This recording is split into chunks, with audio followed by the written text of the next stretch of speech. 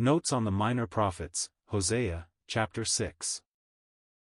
By H. A. Ironside. What shall I do unto thee? The opening verses, 1-3, connect intimately with what we have just been considering, while the balance of the chapter is another appeal to the consciences of Ephraim and Judah. Nothing could be more suited than the expression of these first 3 verses upon the lips of the restored remnant in the coming day of his power, whose face has so long been hidden from them. Come, and let us return unto the Lord, for he hath torn, and he will heal us, he hath smitten, and he will bind us up. After 2 days will he revive us, in the 3rd day he will raise us up, and we shall live in his sight.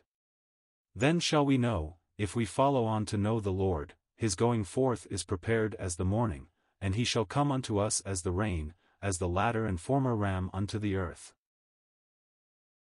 It is the cry of the returning residue who have learned to know the Lord in the smoking furnace of the tribulation period, and who now ask the way to Zion, and with chastened spirits return unto the one so long despised. The awakening in the 12th chapter of Zechariah links closely with what we have here. Like Naomi, they recognize that he it is who has torn and smitten them, but faith counts on him for healing and enlargement. After 2 days of solemn testimony to their consciences, leading to manifest repentance, he revives them on the 3rd day, answering to the day upon which the water of separation was sprinkled upon the unclean man, Numbers 19, that he might be declared clean upon the 7th day. Thus they who once were denied by the dead are made to live in his sight. So when he descends in glory like showers upon the grass, they find revival and blessing, with daily growth in the knowledge of himself in his kingdom throughout the age to come. But, alas, though this shall indeed be when they are made willing in the day of his power, they were far from being in that happy state when the prophet Hosea was sent among them. The lovely millennial picture is presented but for a moment ere the Spirit of God goes on to deal with them because of their wretchedly fallen condition, and to plead in tenderest beseechings that they turn from their evil ways. There had once been what seemed like a desire to be true to himself, but it had proven to be but transitory. O Ephraim, he cries, what shall I do unto thee? O Judah, what shall I do unto thee? For your goodness is as a morning cloud, and as the early dew it goeth away. Verse 4. Like Ephesus of a later day, it was but for a brief season that they clung to their first love. The tender feelings of those early days, when they went after him into the wilderness, had been evanescent indeed, and had now vanished like the dew when the sun rises in its strength. Because of this, in place of sending prophets to gladden their spirits, he had been obliged to give them a ministry like that afterwards given through John the Baptizer, laying the axe unto the root of the trees, which in their pride rose up in such loftiness. Verse 5. The distinction might be made that the prophets of old were more like men sent to prune and hew away all excrescences, thus endeavoring to trim the trees and purge them, with a view to fruitfulness. But all their efforts were in vain, so John came to lay the axe unto the root of the trees. All must come down. Recovery was hopeless.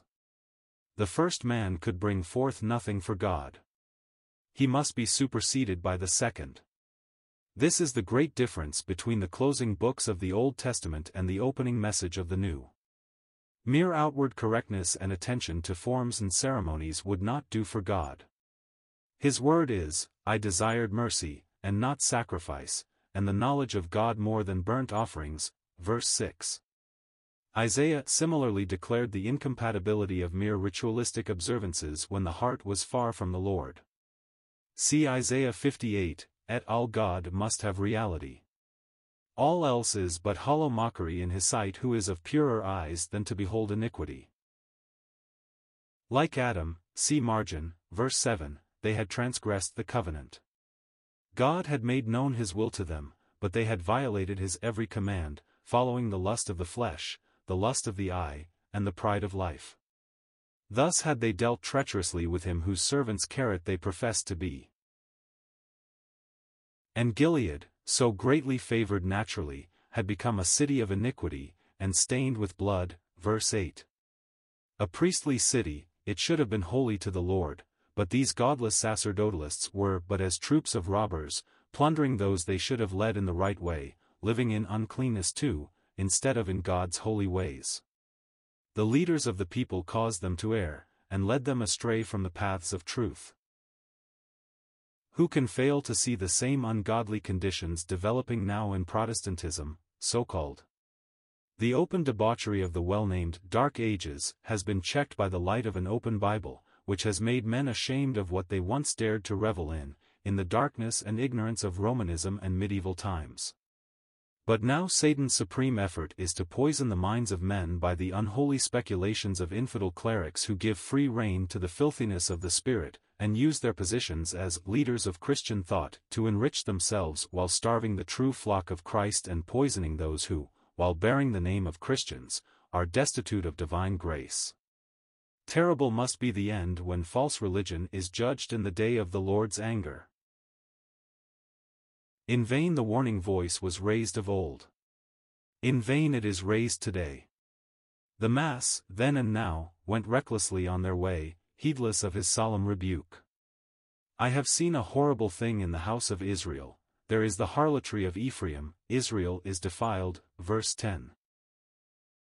The last verse seems to admit of a double interpretation. For Judah a harvest is appointed when their captivity shall be brought again. It might mean that God would get his harvest, whatever man's failure, when they are at last restored to himself, but as Judah alone is mentioned, while the guilt of both had just been proclaimed, I judge the harvest referred to is that awful one of judgment yet to be reaped because of the rejection of Messiah. Judah must pass through this, as we have already noticed, just prior to their restoration and blessing. The 10 tribes, as such, had no part in the rejection of the Lord Jesus.